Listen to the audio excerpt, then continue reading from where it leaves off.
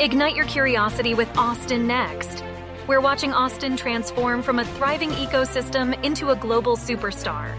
With our host, Jason Scharf, we aspire to better comprehend the true nature of innovation. Together, we will uncover what makes a successful ecosystem and navigate the technologies shaping our future. Now let's dive into what's next.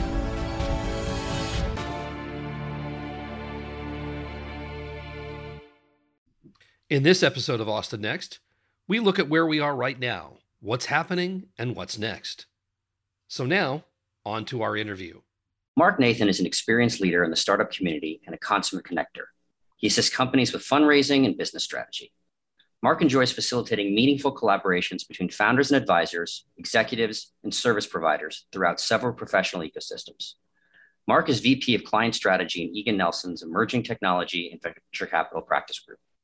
Mark launched the Texas Squared Startup Newsletter that covers startup news, opinions, events that affect the startup and tech community in Texas, which for me is a must-read every single week. Mark is a frequent public speaker and thought leader on the topics of startups, early-stage financing, and angel investment.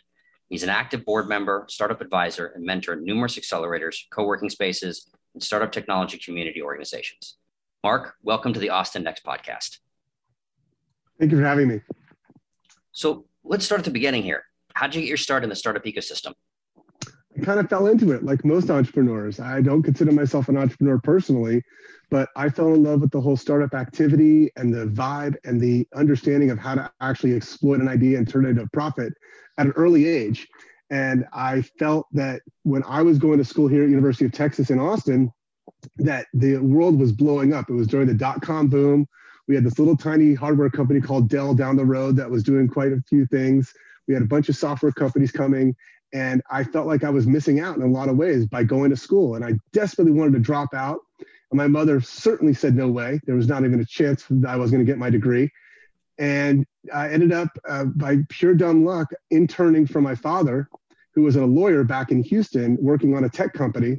And I've never looked back. I started a company with him back in 1998, and we ran that for 7 years. And my specific role was meeting with and helping grow both startups' client base and their capital raise. So I've been in the matchmaking business as long as I can remember. And that's how I fell into it. And it's just, I've never looked back and I've really enjoyed it. No, that's great. And it's funny, you said when you started off, there was this little company called Dell, which is obviously no longer a little company. It wasn't little then either. So, I mean, that's been quite a run here, 20 plus years. How has the ecosystem changed during that time? The way I present the ecosystem, not just here in Austin, obviously Austin's the tip of the spear when it comes to Texas tech ecosystem, but really and truly, I think that Texas as a region has matured. We were very much an oil and gas business for many, many years, as we all know, for decades. Because of the excess capital that the energy business spun off in the 60s and 70s, a lot of those energy companies were able to, and you'll appreciate this, Jason, fund the medical center in the Houston area, which is now the largest continuous medical center in the world. And of that medical center, they've actually introduced a number of different medical innovations. And so the energy business has always been very entrepreneurial. It's always been about wildcatters. It's always been about taking risk. It's always about, will this hole in the ground turn into black gold or not? So the risk profile in Texas has always been very, very high. And in the medical field, that's also changed quite a bit. We do artificial heart here. We do all kinds of left ventricle devices. We do all kinds of different medical devices out of Texas. And that has translated really in the last 20 years to technology. Everybody knows that the heart of technology is Silicon Valley. It's synonymous. We all know that. However, there was a very strong concerted effort in the Austin area about 20 years ago, right at the height of the dot-com boom, to start enticing some of these larger tech companies to open up shop in Austin.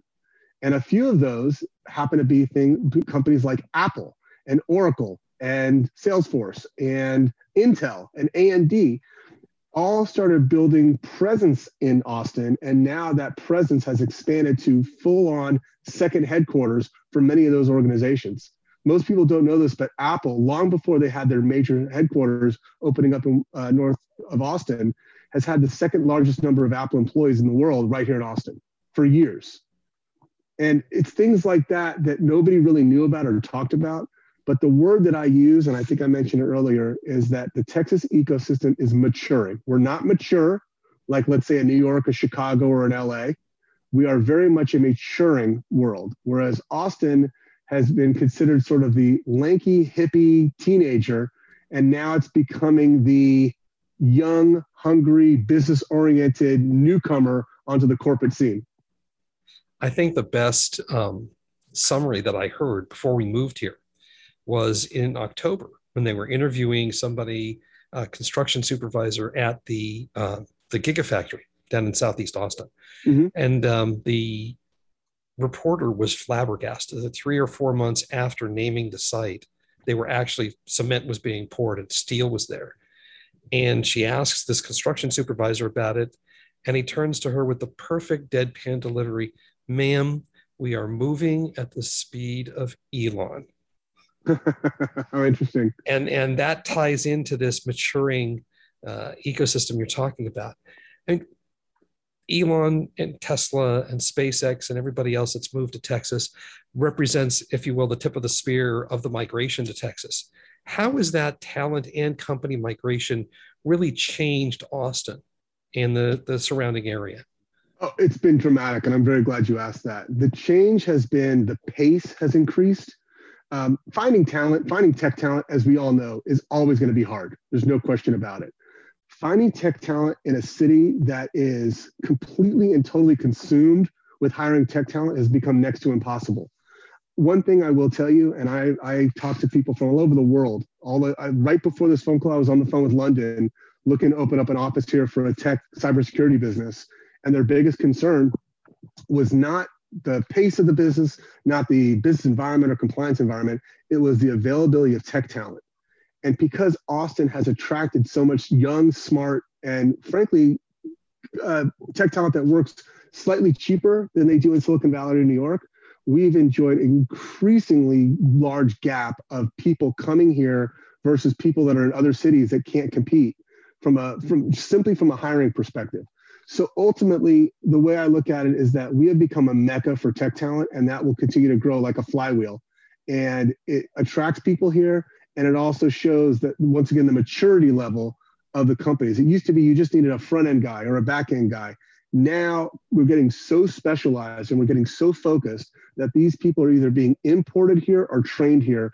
And that's why Austin will rank as what I consider to be the top of the second-tier cities for many years to come. That's great. In addition to that talent, and obviously the companies that are creating the presence here, we're beginning to see an influx of capital through either new funds from local players like Sante Ventures and Revival Healthcare, KDT, as well as funds that are setting up shop here for the first time, 8VC, Briar, and iFly. And even greater investment from outside players, especially after the pandemic, when they all realized that, yes, you could make an investment that was reachable via Zoom, and it didn't have to be within 20 minutes of your shop. Guys like Andreessen Horowitz and Lightspeed. What's the effect you're seeing on this changing dynamic of new capital? Two things. So you're 100% right. The last count I saw, we were at 33 separate bona fide traditional VC funds in the Austin area, with Austin area presence now. That's up dramatically. There was probably 20 funds here even 2 years ago. And so, along with all the companies you mentioned, the 8 VCs of the world, which is a monster. That's Joe Lonsdale coming here with Peter Thiel's money and writing checks. Jim Breyer writing checks here, former founder of Excel, now on his own. We have a handful of homegrown venture capital businesses, specifically Silverton, S3, Live Oak, and Next Coast, 3 of which were offshoots from a very large organization, Austin Ventures, which has essentially been the ecosystem, the only group in the ecosystem for many years. Now we're starting to see things parcel off to different various types of venture capital. We're even seeing a lot of corporate VC. SAP has Sapphire Ventures, which is moving here, or Sapphire Ventures, excuse me.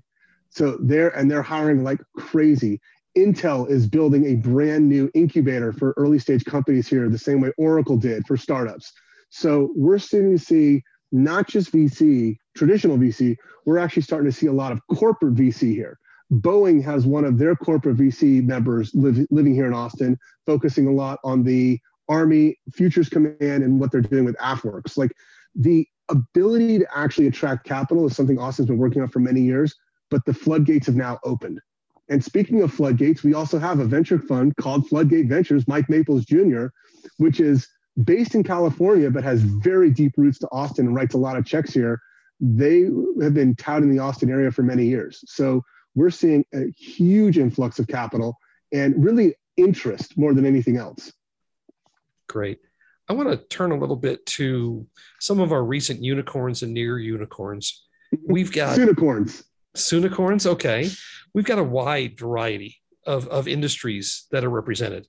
You've got Zebra in fintech, Everly Health, obviously in healthcare, Firefly, one of the companies building rocket ships for us, WorkRise in the recruiting area, and even Homeward. Formerly RigNet, sure.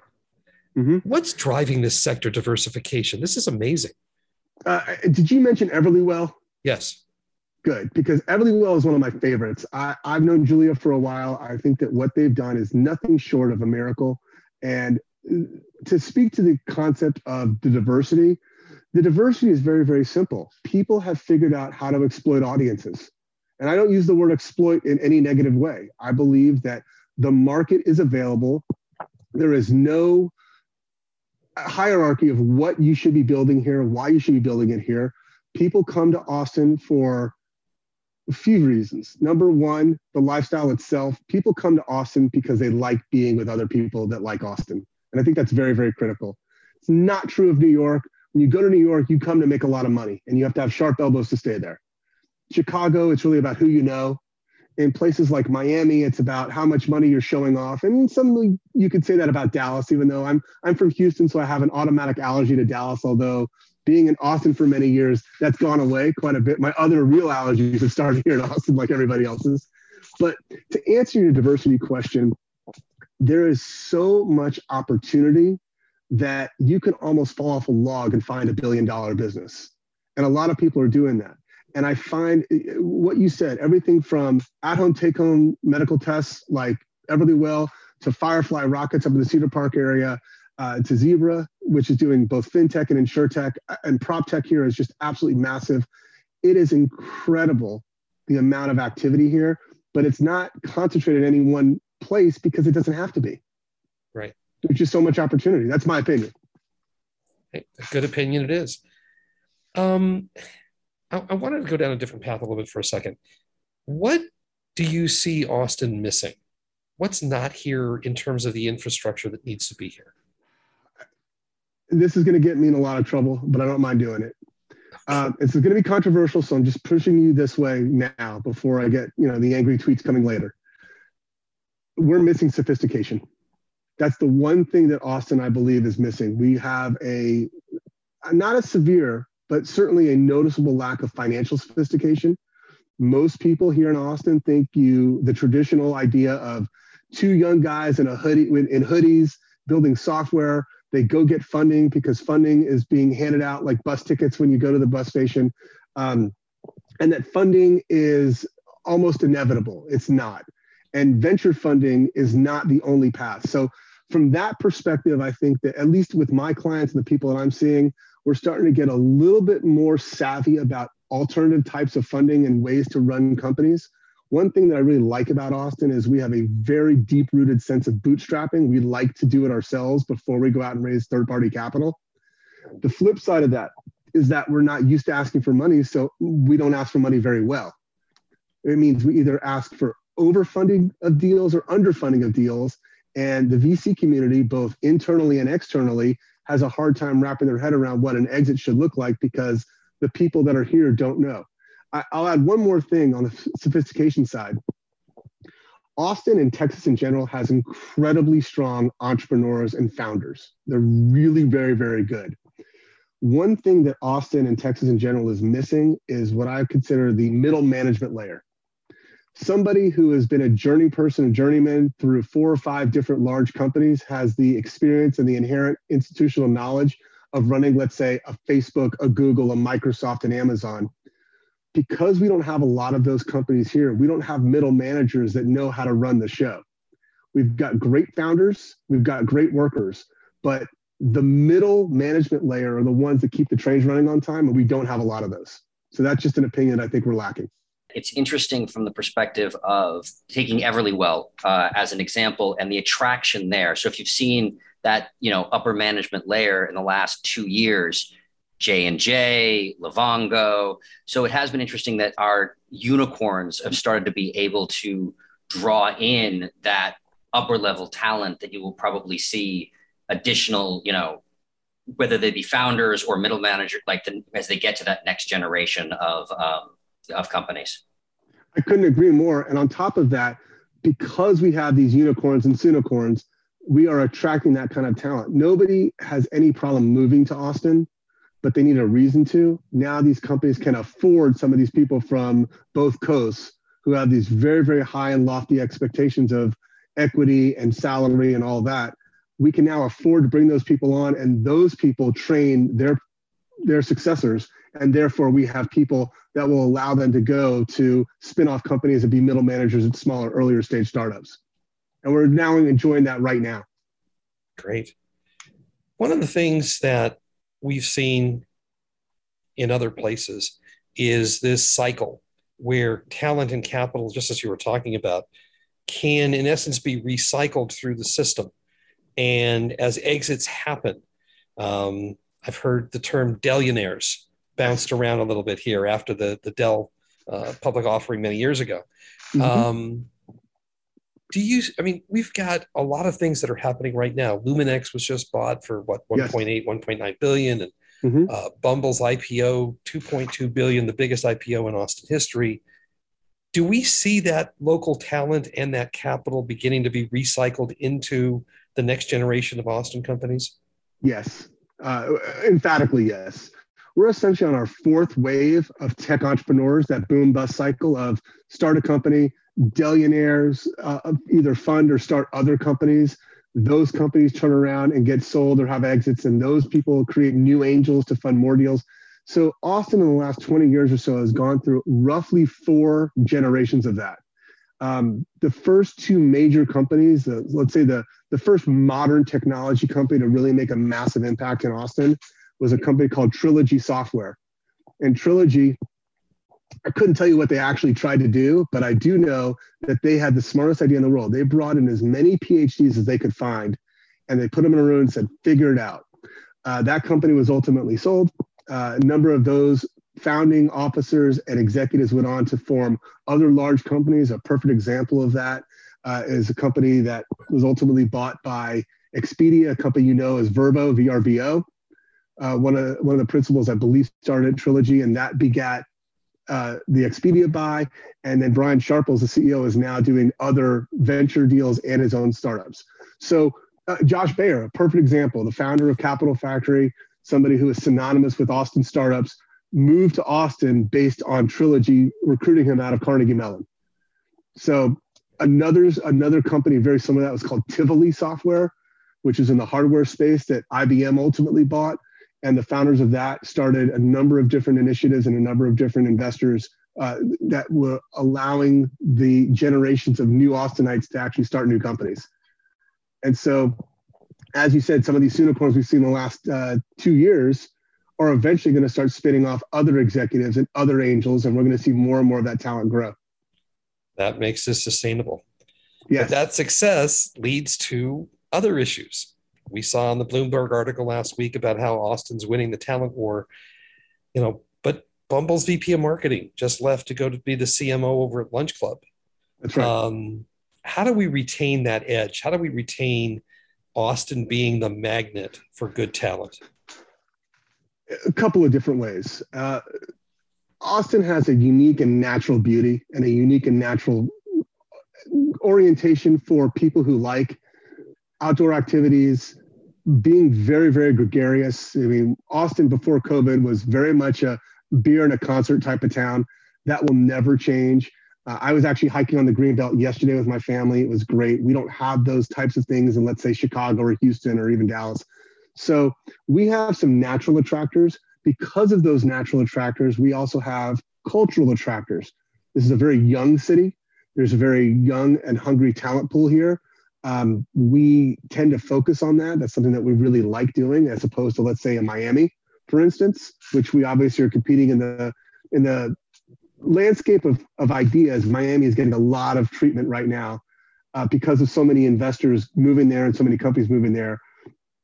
it's not a competition in my mind, but I do believe Austin has the infrastructure to sustain these types of businesses for many, many years. So how do we keep people?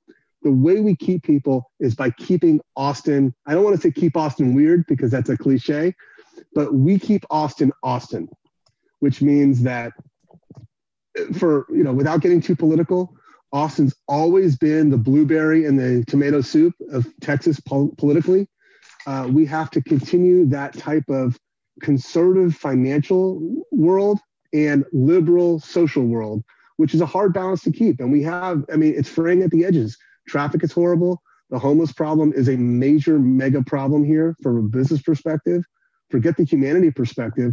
So we have to keep those things in check. And I hate to make this a Austin versus California thing, but we simply cannot import California's problems like San Francisco into Austin. It just will not be sustainable.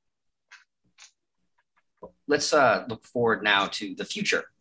Sure. So we talked a lot about kind of the recent, unicorns and soonicorns going down and even lower later. What are some companies that we should be looking out for as the next possible unicorns? Oh, there's so many of them. It's like asking which is your favorite kid. I have one, but I'm not going to tell you which it is. It's such a broad question. I wish I could answer it directly. There are so many really, really interesting companies that are either born in Austin or based in Austin. A perfect example, company that not a lot of people talk about. It's already had its exit. It's already a big machine. Indeed.com, based here in Austin. Massive company, introducing a lot of people to the Austin scene, spinning off a lot of great executives. So I look at a company like that as sort of not on the up and coming, but already here and going to use that as leverage for some other companies. Stackable is a really interesting company.